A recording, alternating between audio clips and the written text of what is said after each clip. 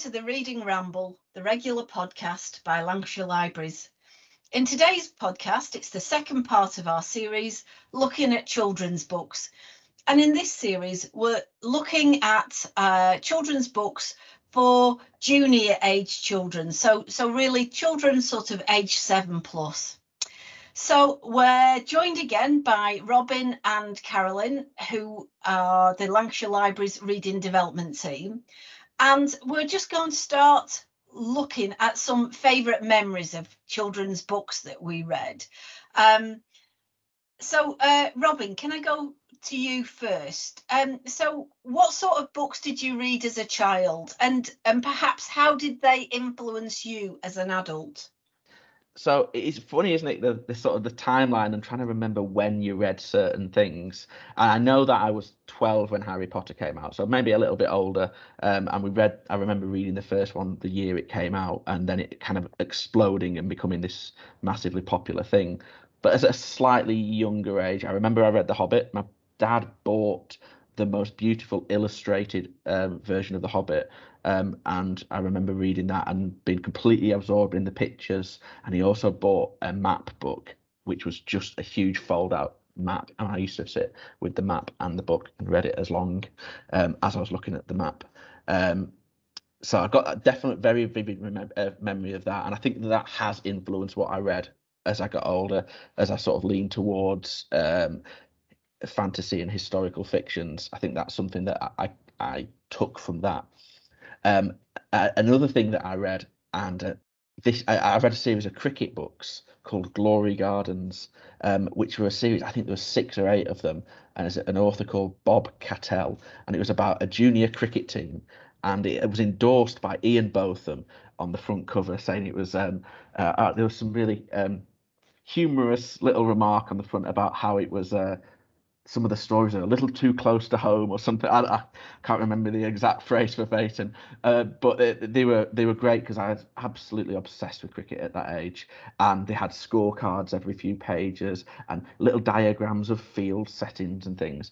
And it was a group of school friends who set up their own team and went on adventures and played different teams from around the world. And I absolutely devoured them, read them over and over and over again. And my mum and dad still tease me about them to this day because I was completely obsessed with them and would not stop reading them. And in fact, I had them until, I say relatively recently, probably, I don't know, 7 or 8 years ago, I finally got rid of them.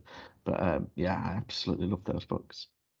It's interesting, isn't it? Because I think there you mentioned something, and it's worth just pursuing this a little bit, about the hook for reading.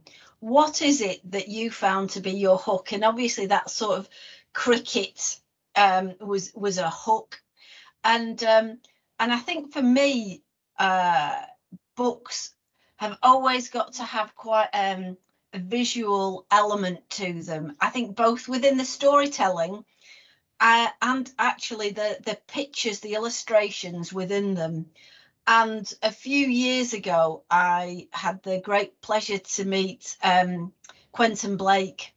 And, that was such a pleasure because all through my childhood, his drawings have brought to life and just absolutely hit the nail on the head for how those characters would act and dance and sing.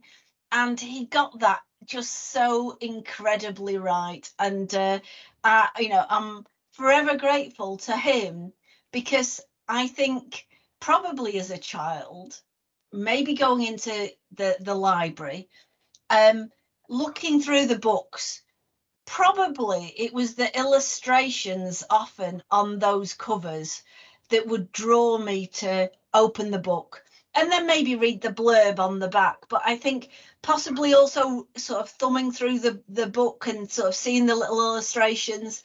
I think those sort of things were a really strong hook for me when I was younger. What about you, Carolyn? Well, that's really interesting. You talk about the hooks, and I'm going to say, I know we're talking about us, but obviously I think the more children you speak to around the county, that's really interesting, because obviously we do quite a few schemes within Lancashire with different ages of children to do with reading. And it's funny because even with Lancashire Book of the Year, which is with high school children, it's amazing how many children you will get to go, I don't like reading. And I say, you just haven't found the right hook yet. You haven't found the right topic. And actually, Lancashire Book of the Year is all about sort of, we've had like 68 titles last year, and actually once they've looked, like you say, at all those titles, there will be one book they like, and the amount of pupils that then come back and go, oh, I really enjoyed that, I found more books of that, and that's really, really nice to see. And again, you'll get it with, I've got one of my children I would class as a very reluctant reader, and I tried all sorts of books to try and get that hook, and it wasn't until Star Wars came into reading books, and actually schools started getting in a reading selection of Star Wars, and that hooked him. And he was fine then, and he found his niche. And I think it is all about, if you don't like reading, actually you just haven't found maybe the right topic, or you haven't found the right kind of book for you.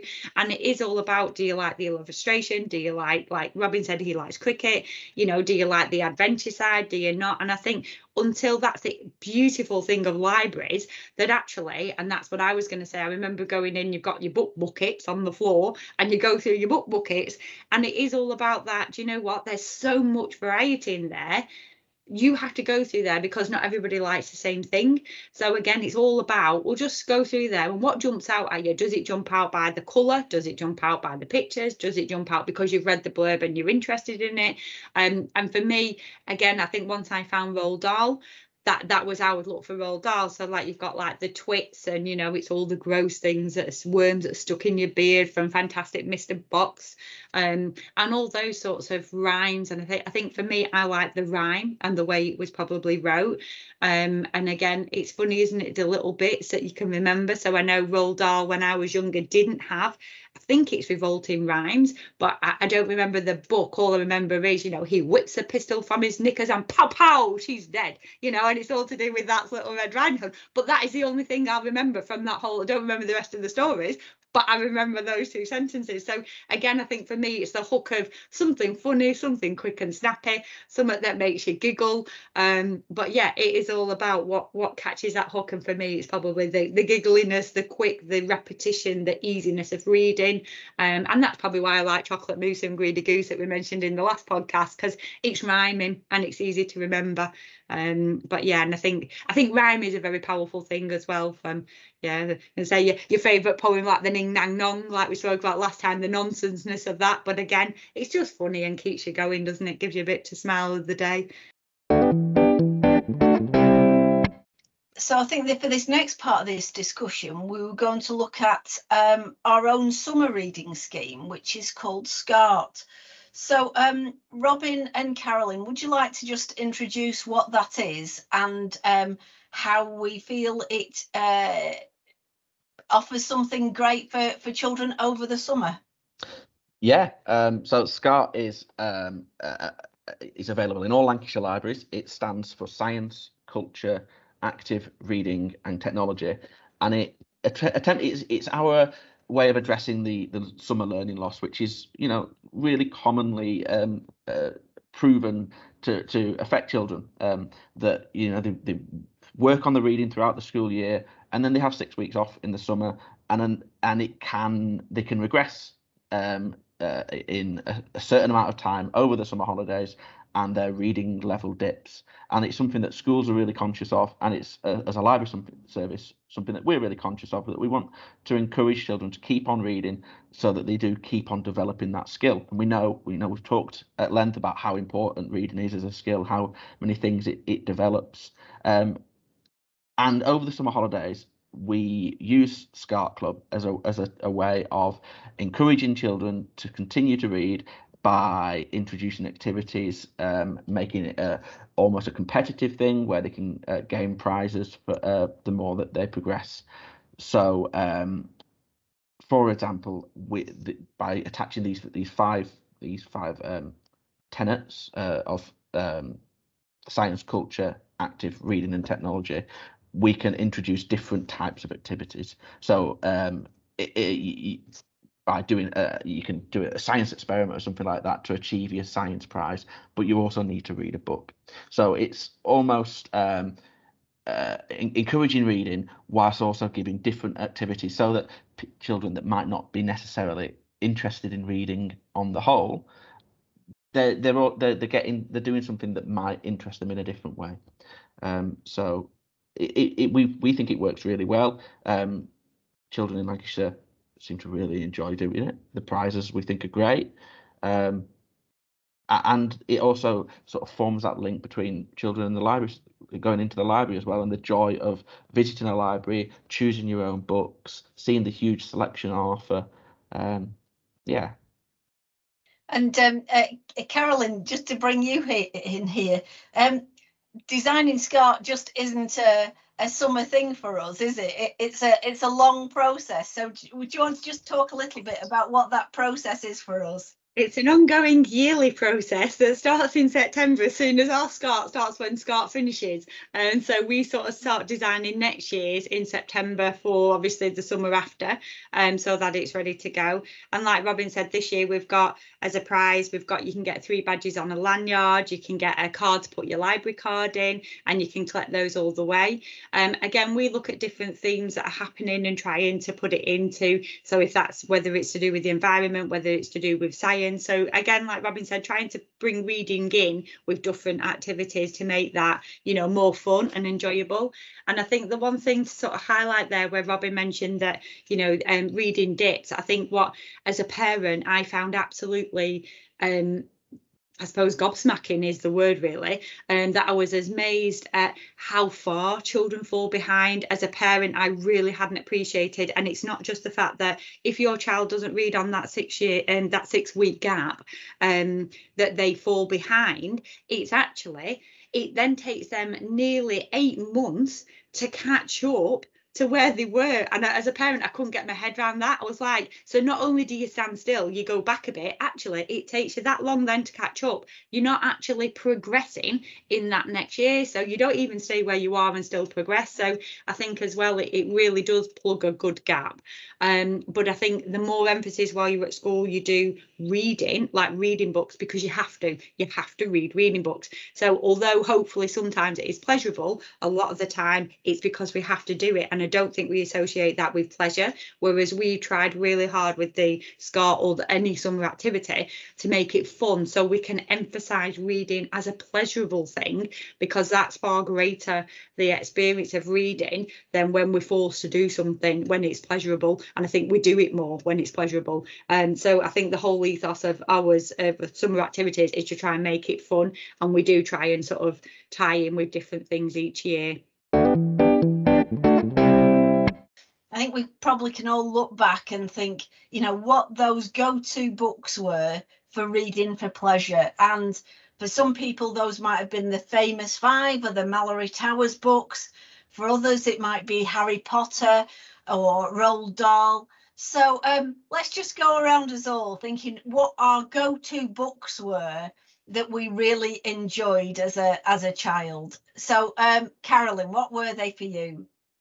It'd have to be On the Ning Nang Noo by Spike Milligan, because that's got to be my all-time favourite. On the Ning Nang Nong, where the cows go bong and the monkeys all say boo.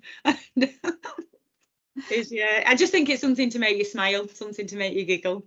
Yeah, my favourites were the Roald Dahl books. As I said, I had the pleasure to meet Quentin Blake, but also they're just such great stories. And the baddies are so grotesque. There's no middle ground, is there? You're either like a hero kind of person, or a character, or you're quite grotesque, really. And I love the twits. I think they're fantastic.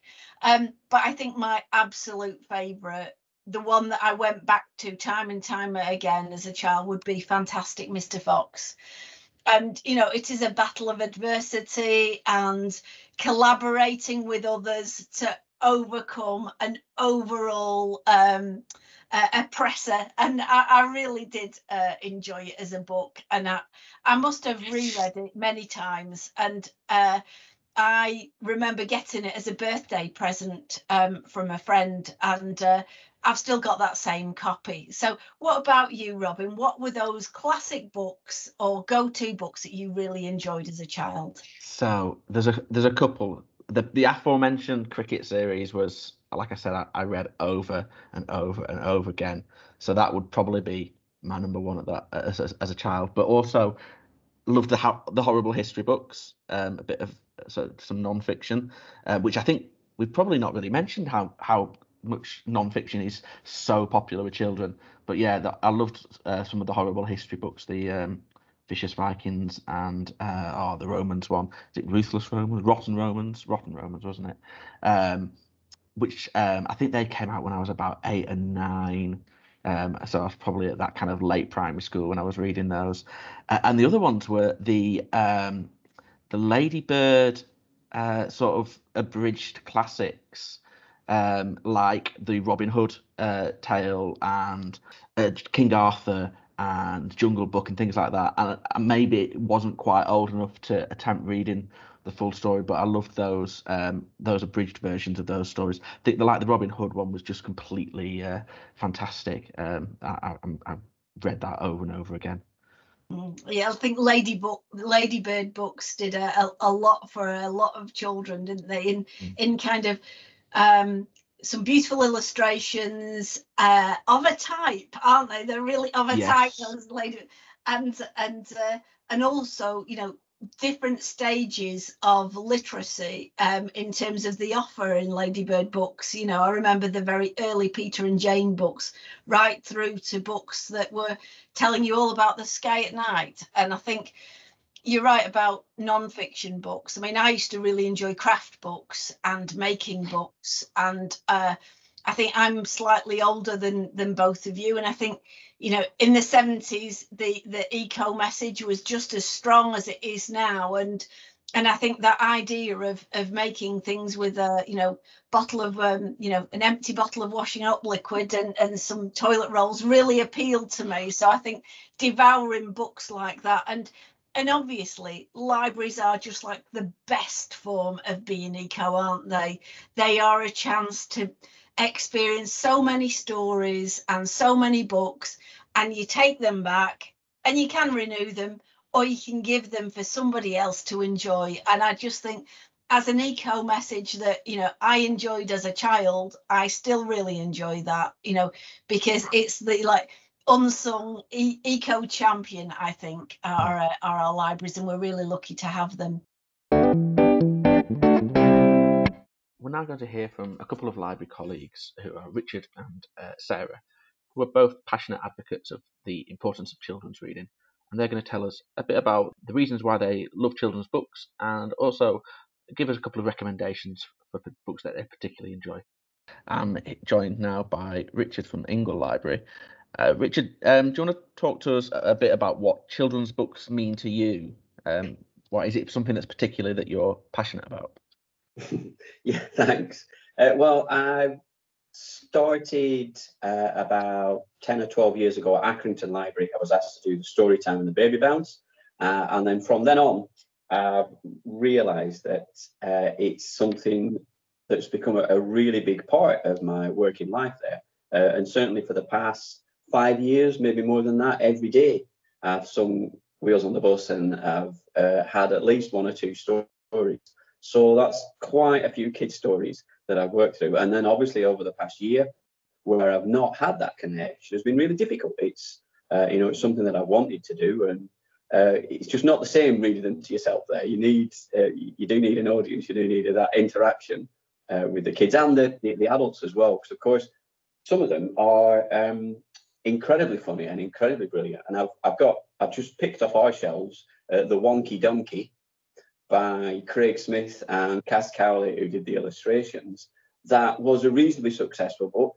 And then somebody's grandma filmed them reading The Wonky Donkey, and it hit big with, I forget how many million views that it had, for being a beautiful example of a great silly story, which, you know, all the kids run to. And I don't know if I take it you are familiar with the works of Wonky Donkey. I am, yes. Post that video going viral. Yeah, that's what brought it to my attention.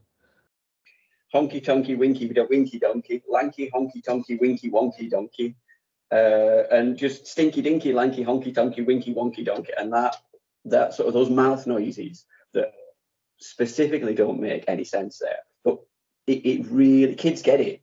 Kids really get that. They get that silliness. They love those the sort of books like that where you can just play with the words and they can really enjoy them. We talked in our previous episode about how a lot of the time with what makes a good children's book is repetition and rhythm, and I think that's a great example of that. That there's a alliterative nature to the words, and but even without hearing it being read from someone else, it automatically puts a rhythm or an inflection, or that's a really good example. To go from sort of like one side, one silly side, to the other kids books where we don't take them seriously enough. We don't. I mean, we were talking earlier about the Harry and Hopper, which introduces death. Which to do that in a kid's story is, to do it well in a kid's story is astonishingly difficult. I mean, we all joke about, oh, anybody could write a kid's story, but to be able to write as well about death for kids, you know, and you've got maybe 30 pages, you've got 24 lines, and to be able to cram such a big subject and deal with it as well as they do, it's really touching. It's and I've seen grown women break down and weep, and old men sort of shed a tear at the tale of Harry and Hopper there. It really does pack a punch. And the kids get it. The kids really get it. The kids get it. But the one I picked up today was one of Julia Donaldson's more recent books. So The Smeds and the Smoos. I don't know if you've read The Smeds and the Smoos. Haven't yet, no. You haven't yet. So it's another Julia Donaldson and Axel Scheffler, that, you know, the amazing team together. And it's sort of a Romeo and Juliet, where there are two families, the Smeds and the Smoos, and the Smeds were red and the Smoos were blues. But with Julia Donaldson's excellent meter, where the ridiculous names, Humpelty Hill, young Smoo by the name of Bill, but there's a meter, there's a pattern, you can't not read it well. There's some books that you sort of fall over, but yeah, the Smeds and the Smoos. Towards the end, the Smeds and the Smoos, the two, Bill and I forget, Janet, they run away together because they're so upset that their families don't like each other, and then they fall in love. And at the end, we've got there was joy, jam, and jumping. Then Janet said, "Maybe you'd like to make friends with our dear little baby. A baby, a red one, a blue one, but no, this baby was purple from head to toe." So the number of ideas, again, in such a simple, just a few lines, and the old Hub Smoo Smed and the new baby brother, but all done with Julia Donaldson's just astonishing ability to make stories that you want to read, and you can't not read them there. I have so much respect for her. And there's an iPlayer that was over Christmas about her life, and we were in tears watching that. She's just such a soul, such a, for doing what she does so brilliantly well. So that's why I chose those ones. I've read nearly all of hers, and I'm looking forward, when we do get back to June 20, some of the stories that I've missed, because while the authors have been writing, and Peter Bentley, I noticed he's done one, and I know Nick Sharratt, who's one of my favourite kids illustrators, has completely changed the game with, he illustrated a book called The Whales on the Bus. So so then we've got the goats in the boat. So to me, this is a game changer. This is, I mean, I every time we always finish with Wheels on the Bus, and then somebody's come along and just said, "Here you go, the whales on the bus." So we've got, then there's boats on goats, there's bees on something, and that rhyming scheme is just hilarious. So I'm really looking forward to getting back to reading some of those stories to our listeners as well when they come in. So I'm now joined by Sarah from Barn Aldrich Library. Hi, Sarah. Hi. So are you okay to tell us a bit about why you think it's important for children to read? I think it's one of the things that is so underrated and underestimated, because it can take children to different places, give them different experiences, and it helps in so many different ways with language acquisition and communication skills. And it's something nice to build relationships with primary caregivers, mums, dads, aunts, uncles, grandmas. And I don't think that's something that you can really get in any other way. Yeah, there's a joy to being able to recommend a book and seeing someone sort of listen to that recommendation and show interest in it. Yeah, absolutely. And that's all I do at the library is recommend books. So have you got a particular favorite book or author that you would recommend, or it's something that means something to you? I personally love the work of Tom Fletcher. He's got, board books for babies. He's got picture books for a little bit older, and they're interactive books. So they're the ones that you can lift them up and you sprinkle magic dust, and they're very engaging. But his novels are just really, I personally think they're masterpieces. They're lovely to read. The imagery is second to none, and they really deal with some quite hard-hitting and important themes that it opens up conversations that might not have happened but are quite important. He deals with things like, in the Christmasaurus, the main character, William Trundle, he's disabled. He's in a wheelchair, and it's not a focal point. It's just kind of, this is the description of William. This is where he lives. This is his dad. Oh, and he happens to be in a wheelchair. He has a single dad, which, single parent families are so common. But hearing a single dad is quite unusual. But it also deals with some really hard-hitting issues like bullying and the mental health fallout that comes from bullying.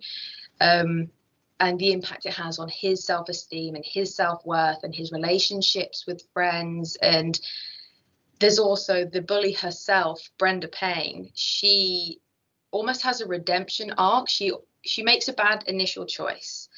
And then it's almost like she's trapped herself in being that bully character. And it's only when she's given the option of kind of making reparation and amends that she has a redemption arc. But it's done in such a light-hearted way. Some of the bullying scenes are really quite moving. They're quite hard to read as a parent, but it opens up conversations. Like, my two children are on the spectrum, so it's things that they don't necessarily recognize without the use of a book to kind of go, oh, actually, that sounds familiar. This person has said something like that to me. And so it brings you closer.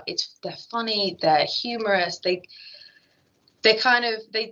meet children's silly humor. So there's a lot of things like Santa has to sit on an egg to help it hatch, and so we have Santa's big pants, and we've got kids who want to eat pizza, and the names of the elves are like Snozzle Trump and things like that. So there's funny light songs and things, but under the surface is really important themes that parents kind of will engage with and children pick up on, but without it being like a really somber read. I think it's really important, and it's probably not really considered as importantly as it should be, that children's books do deal with issues in a really, as you say, a kind of subtle way. It's not in your face or pushed upon you, but it's just sort of bringing them to children's attention in a way that helps you to start a conversation and answer questions. So I think that's really good. So are there any particular titles in that series then that you would? I mean, the Christmasaurus is the original book. There's Christmasaurus and the Winter Witch, which is the second one, and there's a third one that's due this Christmas, which I don't think they've announced the title, but being in the library, we've kind of seen the title. There's Danger Gang, which is about a group of children. There was like a crazy storm, and that's a really good one for female role models. Is one of the things that he kind of doesn't make a big deal about. But Frankie, the main character's mum, she's a scientist and an inventor. He's a stay-at-home dad, but mum's got this really strong role model. And in The Creakers, which is another one of his, the main investigative girl she's the main character is a girl, and she goes and investigates all of this. She kind of takes the lead, and it's boys and girls are almost deemed equal. Like there's not kind of boys are good at this and girls are good at that. It's very equal across the board. Everyone has their own strengths, and I just think that they're really fantastic. I mean, I personally love The Christmasaurus because, I mean, reading that on the run up to Christmas, there's absolutely nothing better. But the other ones are great for kind of year-round, just adventure books to kind of spark that conversation for things, you know, bringing the light to, oh, actually, if you want to be an inventor, go for it. You want to be a scientist, wonderful. You want to, you know, go and work for this. You want to, they're just wonderful books. I really like them.